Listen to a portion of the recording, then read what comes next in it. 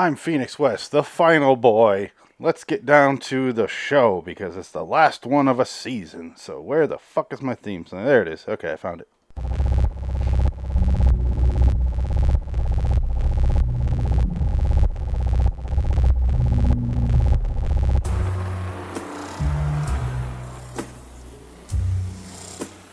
LIW American Horror Story Review.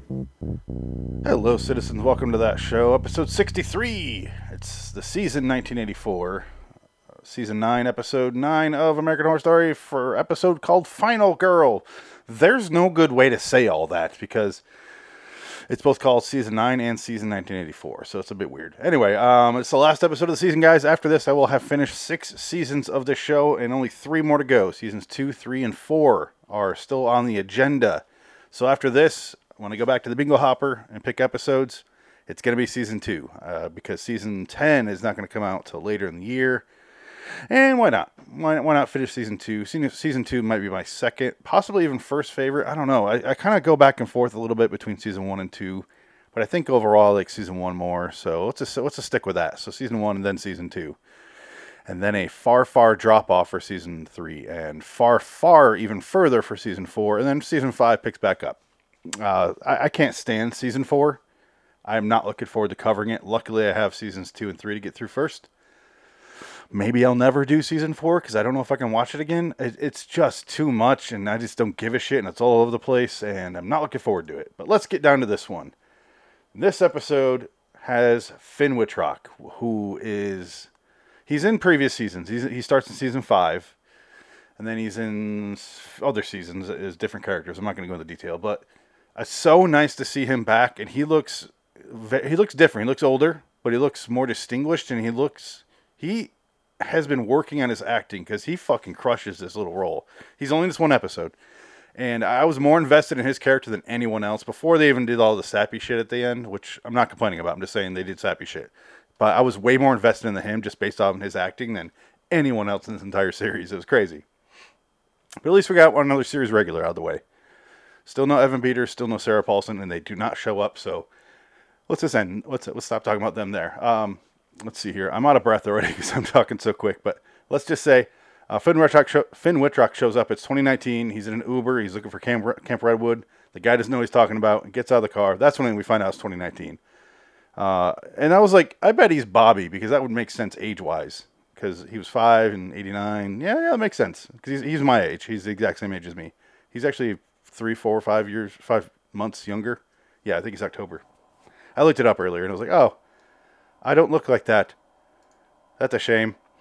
But he goes in there, he finds a wood chipper and he keeps walking, doesn't think anything of it. And he keeps walking and he finds like the thing they had for the festival set up, and it's all in disrepair, and like nobody took it down or anything though. They just left it there and let it rot for 30 years.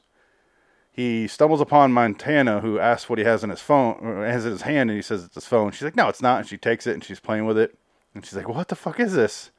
And she has to keep it. He's like, no, you don't even get reception up here anyway. She takes him to a cabin because he reveals that he's Bobby, and she's like, oh, let's go. She admits in there that they're all ghosts, and Trevor shows up as well. They said they haven't seen their dad in 30 years since he was taken into the lake. Nobody's seen him since then. And we know he fell in the lake, and then he woke up and was basically just spent time with his family. Stopped giving a shit about Ramirez, I guess. Just stopped caring. And didn't give a shit about Bobby. Whatever. Anyway, he doesn't believe that they're ghosts. Cause they're basically telling him the story of the camp and what happened 30 years ago. Montana grabs a gun out of his bag and is like, oh, you got protection. Shoot me. And then she shoots herself in the chest or the head and she falls over dead. And then Trevor grabs a knife and slices. Woo! Wow. Slices. That's what I just said. He slices his own throat open and dies. And then he freaks out, runs out the door, and they're there greeting him. So I think he believes now. Montana starts talking about Margaret. And Margaret, it's a flashback to 89. Margaret's mad because the bands aren't there. It turns out that Trevor is turning people away and basically has the road blocked off, and Courtney was a part of it. And so she shoots Courtney right in the fucking head. And then she goes and finds Trevor out by the bus, and she shoots him in like the leg, in the chest, and then right in the dick. He mentioned getting shot in the dick earlier. I didn't realize it was this. But she leaves him outside of the camp lines, and she just walks away. And like, bye. Have fun not coming back here, sucker. And then Montana's there, and she's like trying to cheer him along. It's like a race movie where the guy injures his leg, and he's just trying to limp to the finish line, but he can't get there. Brooke shows up, and she's like, leave him alone! Just leave him alone! And Brooke just reaches down and grabs him and carries him across. And she's like, why'd you do that? She goes, because I'm not like you. And fucks off. And it's like, damn. Not really. It was just, you kind of knew she was going to do that. And then they tell Bobby back in real time here, 2019, that they need help to end Margaret. So that's the goal. They needed help to end Margaret, I should say. Trevor hacks Bruce. What the fuck did I write? Oh yeah, so Bruce, the whole Dylan McDermott character is put to an end in 3 seconds in this because Trevor just shows up and is like, we had to deal with Bruce, and she hits him in the neck with a hatchet and kicks him down to the next property so he doesn't die on the camp. And then that's it. Because he had some ghost as bait when he's chasing her, and so they kill him and just kick him over there like, fuck off. So Bruce is gone. I was waiting for him to come back, but no, he really did die on the other side. Montana leads Ramirez. She meets up with him. She's like, Billy Idol wants to meet you. Come on. And he's like, I don't believe that. She's like, no way he lived through that slaughter. And she's like, he's a rebel. Like, he didn't go through the blockage that Trevor had set up. And he's like, you don't make a song called Rebel Yell if you're not a rebel. He's like, that's a good point.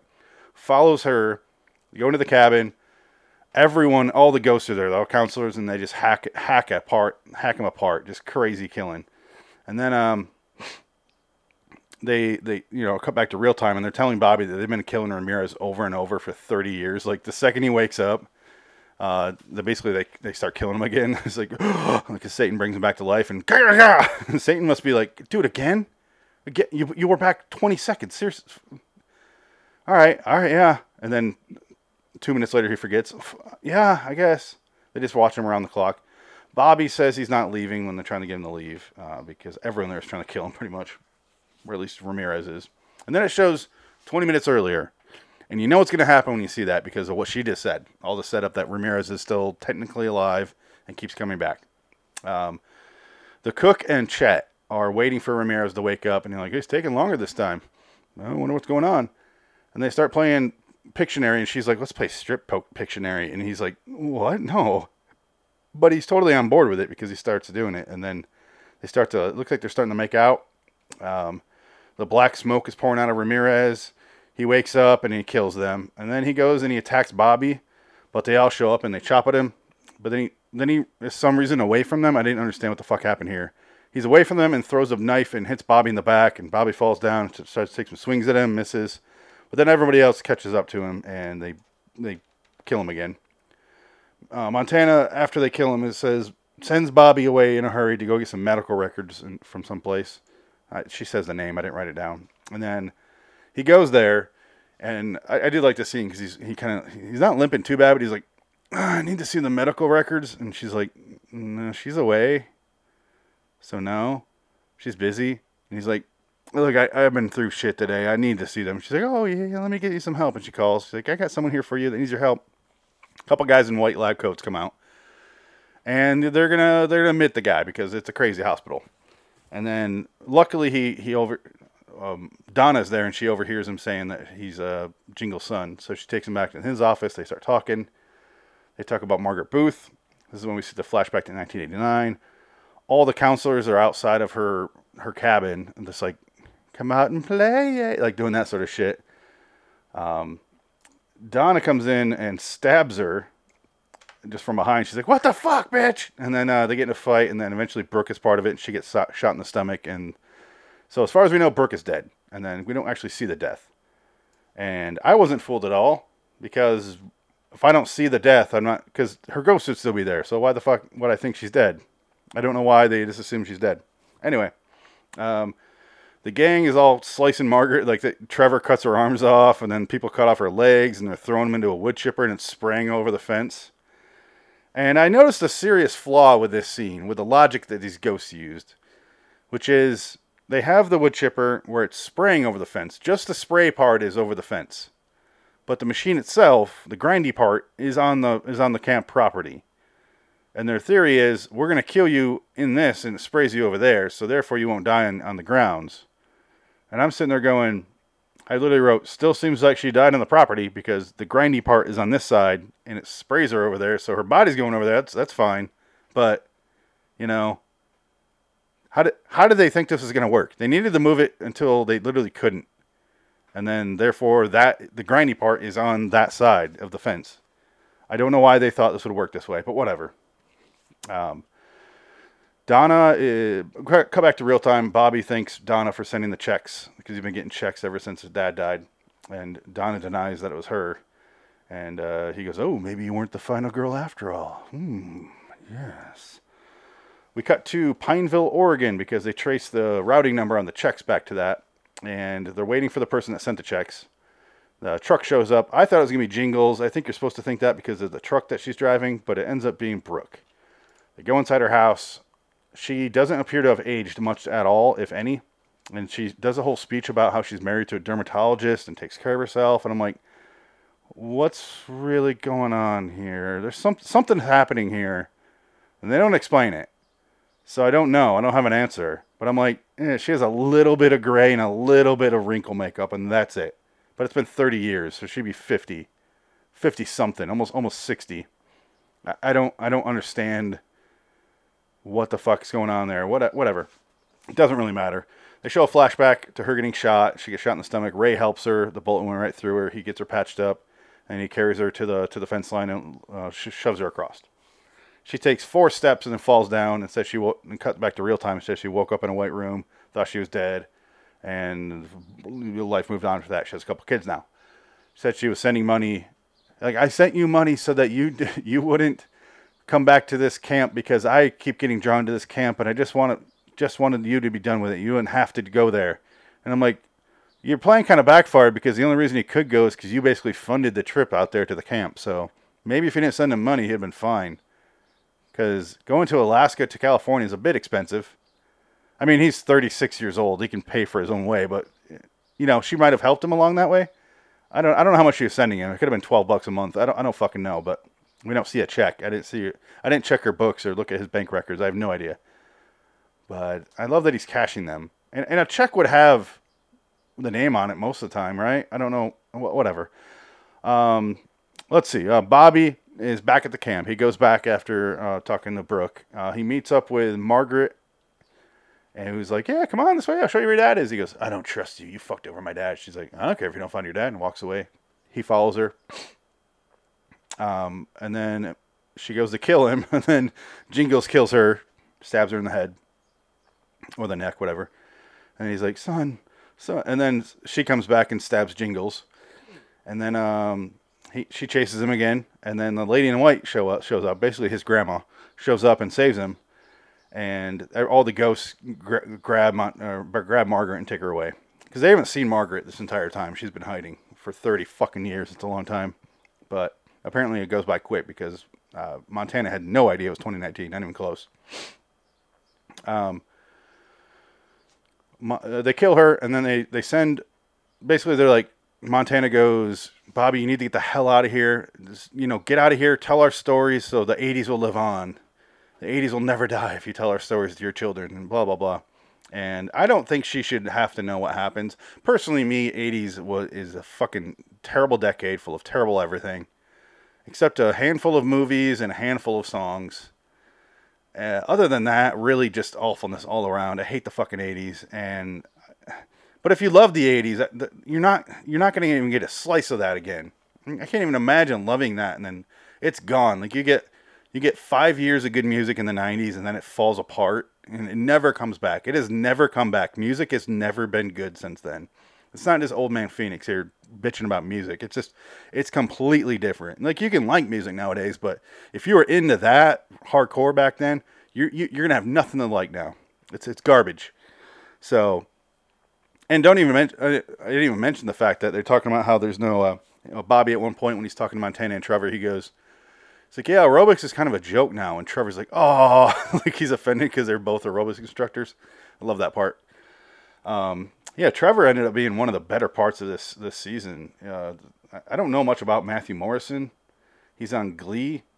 I don't really know. I haven't really seen a whole lot of his stuff, so this is my real first experience with the guy, and loved him on this show. He fits in perfectly. I was kind of concerned at first, not reluctant, but I was like, oh, who's this guy? Like, oh, new guy at the party, and you don't recognize him. And you're like, who's this? What's okay? Show me what you got, new guy. Oh, you're from Glee, huh? Yeah. Well, that show's terrible. I never watched it, but it looks terrible. What do you got? And I'm like, all right, you won me over. Same thing with certain guys, like Xavier, the guy that plays Xavier, was in the last season, Cody Fern. He won me over like crazy in the last season. And this one, he's really good too.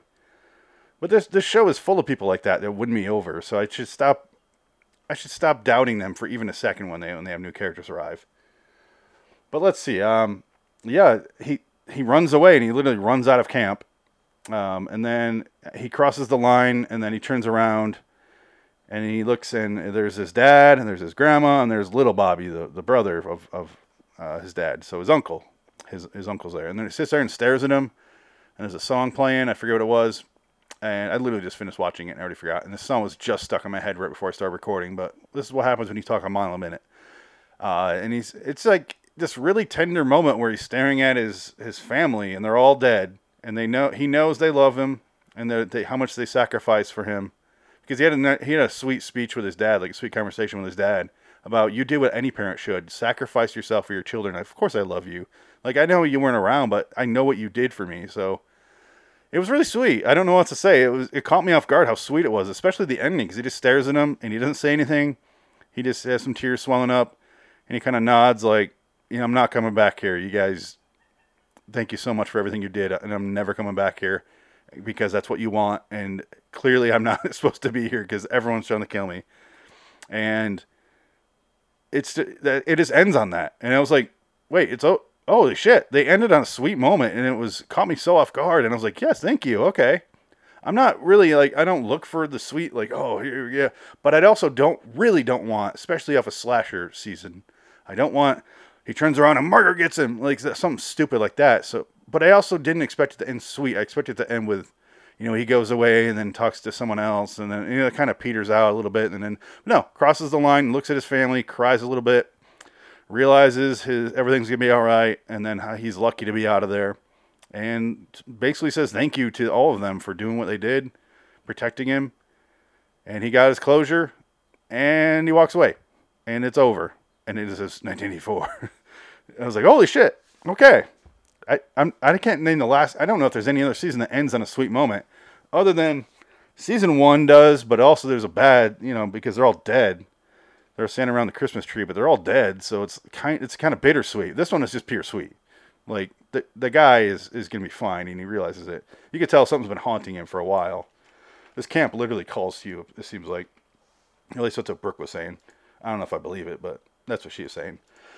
Anyway, that's the end of this episode and the end of the season for season 9, 1984's Final Girl. I do agree with IMDb. This has an 8.4 higher. I'm going to give it a 9 because I really, really did enjoy all the Finn Wittrock stuff. I don't know how to say your last name, if it's Wittrock. I'm sorry. Finn Wittrock. I'll say it like that. That dude is awesome. I love him. He fucking stole this episode. He's brand new on the season. Just shows up and steals the fucking show. That is a tall order to ask of anyone. And he shows up and is like, all right, this is how you act, motherfuckers. Like, not trying to show him up, but did. Not trying, but did. And stole it. And it makes me like, oh, I wish he was in more. I hope he's in next season a lot more. It looks like he's in a couple. I was kind of looking around. I still have no idea what season 10 is going to be about. No idea. But this is a really good season. This might be my third favorite season. So season 1, season 2, then this one. This one is very straightforward. It doesn't wander like most of the seasons do. Even the good seasons, like season 1, season 2, have some wandering episodes. This one, just 9 episodes, no wandering. They did 2 things in this episode that I was talking about. How they might have to do their epilogue wrap up shit, like down the line. They got that out of the way moment 1 where you reveal it's 2019, but they tied it together with the main storyline, which is a good way to do both. It's a good way to have your cake and eat it too. They got it. They got to do their thing, and they also had their kind of wrap up episode for 1984 before when it turns into 1989. It seems like most of this season takes place in 1989, but the season is called 1984 for some reason. I don't know why it's not called 1980s. I don't know, but yeah, really good season, solid.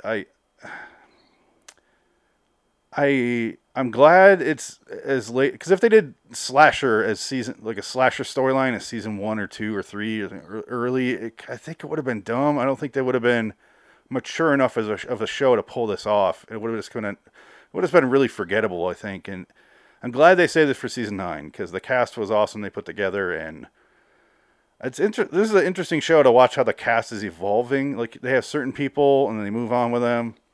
And then some of them fall away, but they pop up every once in a while and do little bits. There's no Kathy Bates this season. That kind of bugged me because she's my favorite actress. But whatever, can't have them all. You could, but it'd be too many. We just finished watching the original series, The Stand, on LAW The Stand Review, the other podcast, and that has a cast of 7,000 people. So you could do that many. It's just this story would not warrant it. So I miss you, Kathy. I do. I still don't have my Kathy Bates flesh bot. Talk about that for 7 years now, something like that. 8? I don't know how long that was, but LAWstudios.com.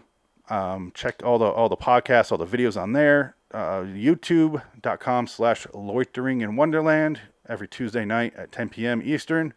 We do 2 to 3 Twilight Zone reviews, all live. There's more than just me. It's a couple people. And Wednesday night, same time, 10 p.m. Eastern, we do an anthology series episode. We review it.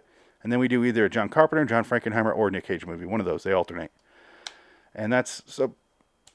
Both shows, 10 p.m. Eastern, Tuesday and Wednesdays. And yes, I just want to say thank you to our Patreon subscribers. That is RaidersOfTheLostFlicks.com, at Raiders_OTLF, at the Indie Sports Car Podcast.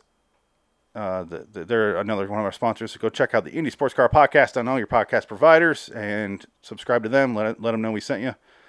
But yeah, I'm going to get out of here. So until next time, in the meantime, I'm Phoenix West. So long, Citizen. So long, 1984. So long, Finn Whitrock. So long, all the people in this. Emma Roberts, Billy Lord, Leslie Grossman, Cody Fern, Matthew Morrison, Gus Kenworthy, John Carroll Lynch. Holy shit.